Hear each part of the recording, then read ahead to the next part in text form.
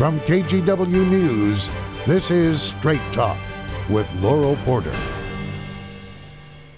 Hello and welcome to Straight Talk. I'm Laurel Porter. With this week's show, we begin our 14th year of Straight Talk. Thank you so much for supporting us all these years. In this episode, a growing crisis in the long-term care industry.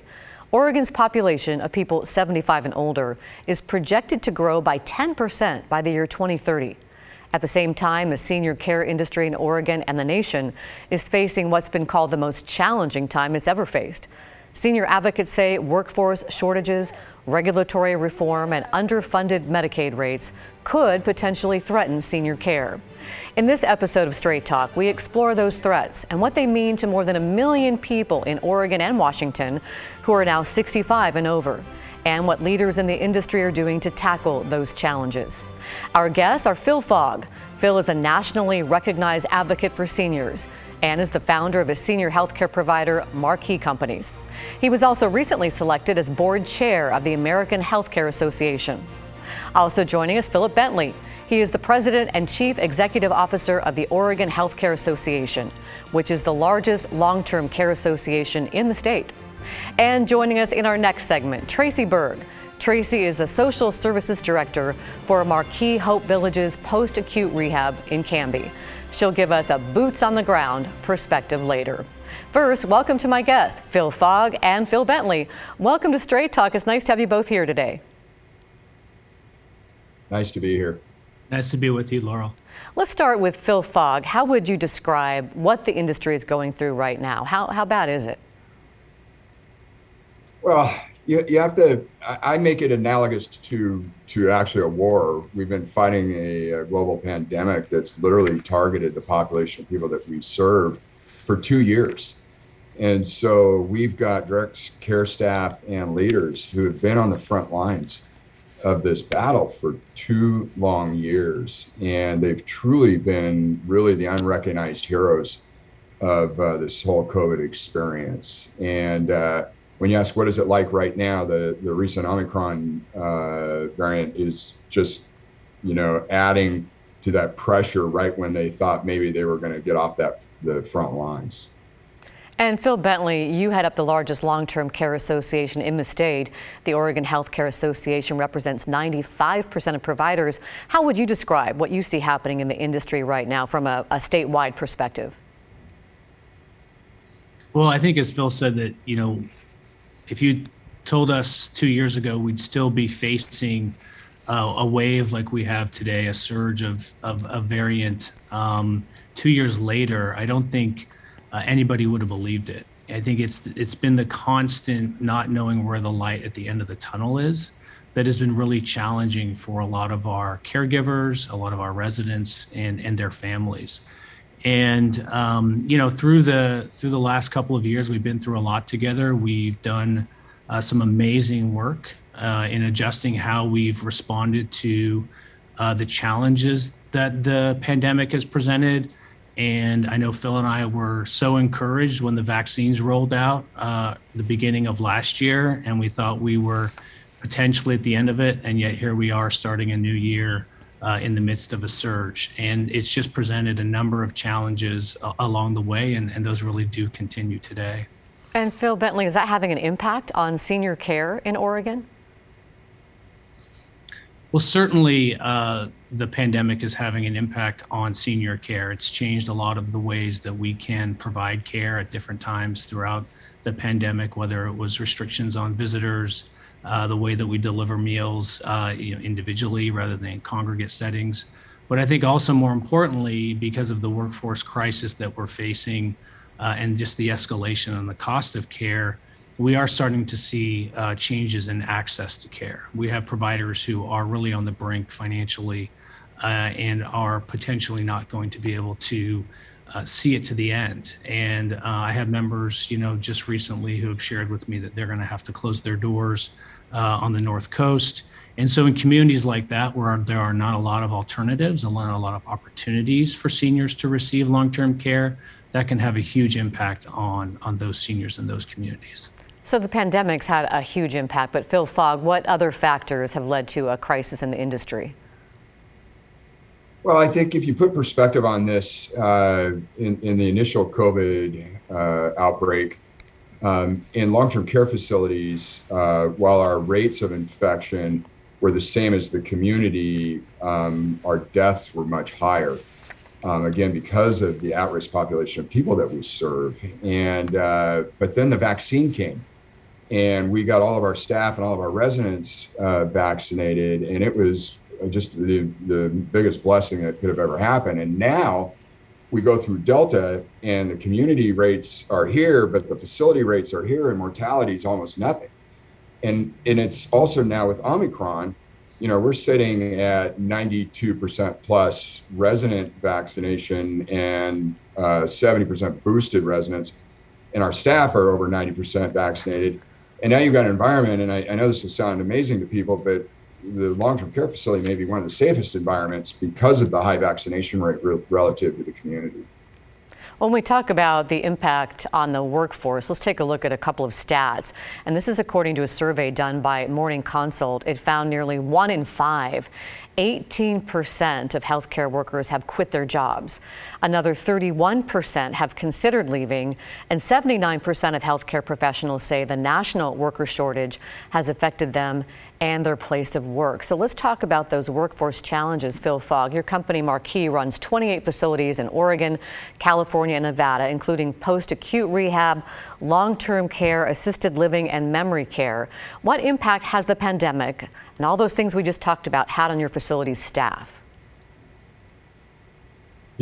Number one, we've been talking about it, but it's just the fatigue. It's the COVID fatigue of having to deal with how the requirements of PPE, all of the testing requirements, all the quarantining, and then you get the dedicated staff that stay and fight the fight, and but others don't, and that just puts more pressure on the people that have remained. And so I would probably say that pressure has been the biggest impact to the staff that we serve.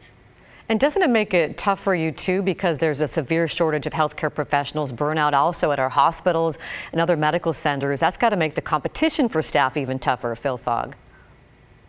It really does. I think overall in the marketplace, you'll hear varying numbers, but 3 to 5 million people have left the workforce across all sectors.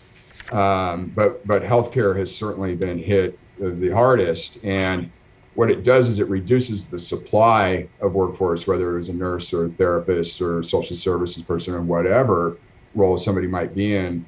And that supply reduction creates a supply and demand issue that drives a lot of negative consequences. Phil Bentley, what are you seeing on a statewide level?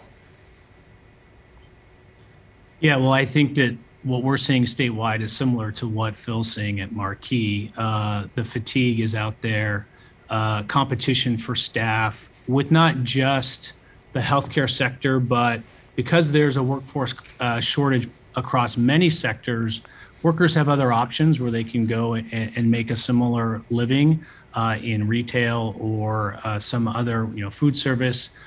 We've seen a lot of wage inflation, throughout the economy, and that's also hitting our members. Our members have tried to the best of their ability, react to the workforce crisis through various initiatives, through raising wages, providing bonuses and incentives.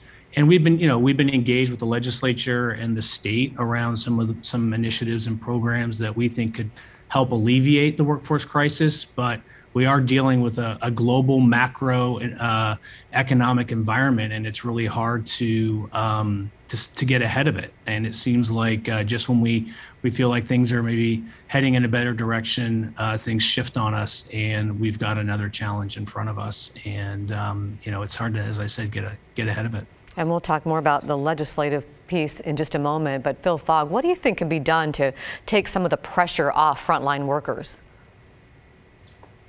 Well, we got to get the supply back, and that would be the people that are currently licensed in roles. We need them to come back to the workforce, and then and the other way we'd increase supply is by getting processing out of state licenses faster, getting H-1B visas processed from an immigration standpoint, There's longer term ways to solve supply.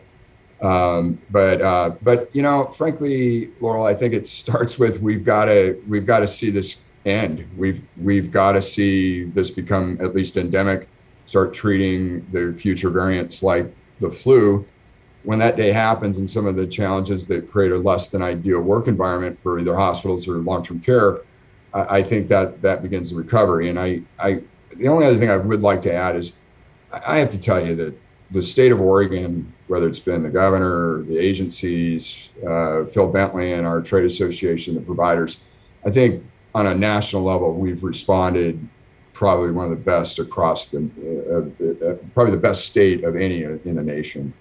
And Phil Bentley, let's talk about that. How has Oregon done compared to the rest of the country when it comes to long-term care in the pandemic? Well, I mean, it's very hard to talk about sometimes when you look at some of the outcomes that we had early on. But I think if you look at the statistics of where Oregon sits nationally, and we have one of the lowest mortality rates in the country per capita. And given that our sector was one of the hardest hit, I think that it's fair to say that a lot of the efforts that our members took were contributing factors to making sure that Oregon was successful. I think Oregonians also deserve a lot of credit for that. Our residents and our frontline caregivers deserve a lot of credit for that. But I think we can say with confidence that Oregonians' lives have been saved by the efforts that the state and our members have taken over the last 2 years. And Phil Bentley, the legislature's short session begins next month. You referred to this. What legislation specifically are you advocating for to address some of these threats to healthcare workers and the resulting staffing shortage? Yeah, well, the legislature came in 2021 and they enacted a number of initiatives that we thought at the time would be very helpful to help providers, and they were. But as we've talked about, this thing just keeps evolving, and the workforce crisis has deepened even further since 2021 session. And what we're seeing now, what we've seen in the last, say, 6 to 8 months, is a proliferation of temporary staffing agencies. Providers are pretty much dependent right now on getting their buildings staffed with temporary staffing agency personnel. And that has snowballed in a way, in a manner where the cost of that temporary staff is just gone astronomically high. And frankly, that's one of the contributing factors to some of our members not really being able to continue to provide services in certain parts of the state. So we're pursuing legislation this coming session that will hopefully provide some sideboards around that temporary staffing agency dynamic that will try to bring some balance to the market forces that are completely out of whack right now. We're looking for those staffing agencies to basically be registered with the state and have some basic accountability, and then also to constrain the amount of hyperinflationary costs that they can charge to some of our members and other healthcare providers. The other item that we're going to be talking to the legislature about is to continue to support Medicaid rates. Basically, our members are dependent on how much they receive from Medicare and Medicaid in large part, and the increases that the legislature passed in Medicaid in 2021, frankly, just aren't enough to keep pace with the rising costs of care. And so we're going to be asking them to continue to make some further adjustments in Medicaid rates. I want to let Phil Fogg comment on that, if you think that will help. And also, if you would comment now that you're the new board chair of the American Healthcare Association. The organization includes 14,000 skilled nursing facilities all across the country. What policy changes are you pushing for on the national level? Well, we've tried to be very proactive in really recommending different reform programs. Worked very closely, actually, with Senator Wyden as chair of Senate Finance on these initiatives, but advocating for increased, if not full-time, infection preventionist nurses in facilities, increased RN time. We also need an investment in infrastructure in the facilities for the future to improve air exchange systems. We think that's been one of the challenges in battling COVID. And then increasing the private room mix in facilities so that you don't have 2-bed or 3-bed units would also reduce that risk. So those are kind of the big picture national initiatives beyond just the workforce initiatives, where we've got to turn this workforce shortage into a national crisis. If we don't, we will not be capable of meeting the boomer needs in the next 5 or 6 years as they kind of flood the healthcare delivery system. And you've also mentioned something about requiring nursing professors, maybe not requiring them to have PhDs. How would that help? Yeah, when you talk about how do you increase supply, increasing the capacity in the education systems is one of the ways that you do that. That PhD requirement, oftentimes the inability to hire a PhD limits the capacity in those nursing programs. And so looking at whether it's in any environment where you don't unintentionally create bottlenecks to capacity. Well, thank you, Phil and Phil. In our next segment, Tracy Berg joins us. She is a social services director at a Marquee facility and very much involved with staff, patients, and their families. She gives us a firsthand look at what's happening in the senior care industry from a boots on the ground perspective. We're back in 2 minutes.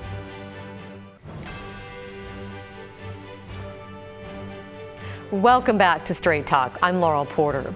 You've heard about the healthcare industry's labor shortage. It's also having a severe impact on long-term care in Oregon and across the country. We're talking about the crisis and possible solutions with Phil Fogg, founder, president, and CEO of Marquee Companies, and Philip Bentley, CEO of the Oregon Healthcare Association. And joining us now, Tracy Berg, the social services director for Marquee Hope Village's post-acute rehab in Canby. She brings us the healthcare provider's perspective. Thank you all again for being here. And let's begin with Tracy just joining us. Tell us a little bit about what you do as the social services director at Marquee. Thanks for having me, Laurel. Social services is kind of a catch-all name, but I work a lot with the day-to-day non-medical care of both our short-term and our long-term residents here. So post-acute rehab is also known as a skilled nursing facility. We've got short-term folks and then long-term folks, and I work with all of them. Well, give us an insider's perspective on what you see happening right now with healthcare workers and the impact it's having on the care and the atmosphere that you're trying to provide. Well, we're 2 years into what we thought would be a 2-week pandemic. And at this point, nobody's banging pots at shift change or putting out healthcare hero signs anymore. So it's kind of up to us to keep the momentum towards healing going. But we're still here. We're still showing up every day. We're dealing with federal, state, county regulations. We're dealing with different variants. We're still here. We're still providing care, and we are showing up every day to take care of our patients here. We did not think, like Phil said earlier, we'd still be here 2 years later, but here we are, and we are just moving and changing every day. What do you and your colleagues like about your jobs? What kind of gratification do you and others in your field get from this work, which must be very difficult at times? It absolutely can be difficult. Just like any other job, you have days that are really tough, but the difference with healthcare is you actually get to see in a tangible way the difference that your work is making every single day. I remember when I was having a particularly tough day pretty early on in the pandemic and was just feeling really burnt out that day. And when I went to clock out, I noticed a resident's phone was plugged into charge in the back by the time clock. And the picture on her lock screen was a picture of her and me, actually, from a time that we did an event together. And just that little glimpse of the fact that that was so meaningful to her, I just left the building feeling totally rejuvenated and re-energized to come back the next day. All it takes is that little moment of knowing the difference that you're making in someone's life, and it just fills your cup back up. It's incredible. That warms your heart. Phil Fogg, what more can be done to recruit and retain people, like Tracy and other healthcare workers? What kinds of incentives can you offer? Well, right now the key is the workforce shortages are causing very rapid inflation in wages. So you just got to remain competitive in the marketplace to just start with, but really it's creating an environment that people want to work in. And there's a lot of gimmicks out there. There's a lot of things that people are trying with hiring bonuses and different things. And of course you need to stay competitive. But as Tracy said, the great thing about what we do, as opposed to other professions is that we get to make a difference in people's lives. And that's really unique. It's different than if you were in the restaurant business, with all due respect to restaurants or other things. Every single day we get to make a difference in people's life, and the meaning and purpose that can create is a value that you couldn't understand unless you're there. So one of our goals is to help people understand how important that is and how valuable that can be, and the rewards of that. Well, I want to talk to both Phils about this, because Phil Bentley, you mentioned earlier about some of the healthcare workers are going to other fields like food service or retail, which don't typically pay a lot. What about, raising the wages so that they want to stay in the healthcare field? Are the wages high enough across the board? Let me start with Phil Bentley. Well, I think that there's always room to improve the financials of the long-term care sector. I think we've always been challenged due to our reimbursement system to compete within the healthcare space. But we have made great strides over the last couple of years. We've seen significant investments that were directly tied to wages, particularly for frontline caregivers. The legislature provided a financial incentive in 2021 that set a minimum floor for what a new starting caregiver or CNA at a nursing facility can receive.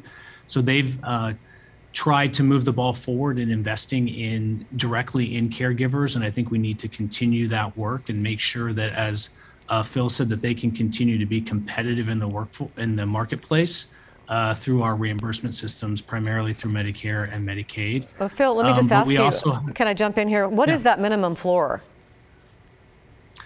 So in a nursing facility, to receive the incentive, a new CNA has to start at no less than $17 an hour. And in an assisted living, it's no less than $15 an hour as a starting wage. And what we've seen is that those amounts are being easily surpassed now because of the wage inflation that we've experienced over the last 6 to 12 months. And those benchmarks are also scheduled to increase on July 1st of this year to $15.50 and $17.50. I wanted to just check in real quick before a final thought from everybody on Tracy. You're taking advantage of some continuing education that you see as an incentive.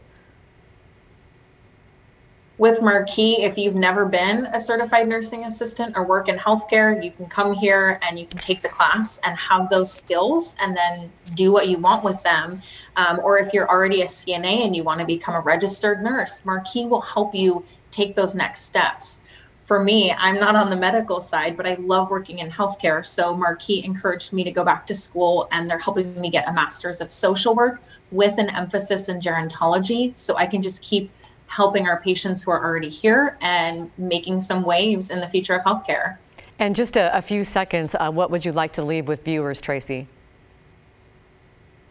Healthcare can be really challenging, but it can fill your cup up so much. If you're looking for a career that will always have openings and always have room for upward movement and growth, this is the spot for you. And just 30 seconds, Phil Bentley. Well, I think out of the hardship that we've experienced over the last couple of years, there's also, I think, some opportunities here. I think long-term care is getting a focus like it's never received. And I actually think there's an opportunity for us to be stronger a couple of years from now than we are today and would have been but for the pandemic. I think that there's a whole host of opportunities here to move the sector forward. And about 35 to 40 seconds for Phil, our second Phil Fogg. Thank you. The only thing that I would add is this profession has been knocked back by the pandemic. There's no question about it. But the resilience that it would create is going to make us stronger in the future. I think that all of us in this profession are going to look back at the choices that we made over the last 2 years with incredible pride, because the millions of people in this profession that have done incredible things is just unbelievable. But we also need to get ready for the future, because as I said, this boomer population, this demographic of people will overwhelm our healthcare system if we don't start making the investments and doing the things we do now, in spite of the fact that we've all gotten knocked back a little bit. If we don't do it, we're going to be facing other problems. Okay, I have to cut you off there. I'm sorry, Phil and Tracy, thanks for joining us. Join us next week for Straight Talk, when my guest is the retiring Congressman Peter DeFazio. We hope you have a great week. See you next week for Straight Talk.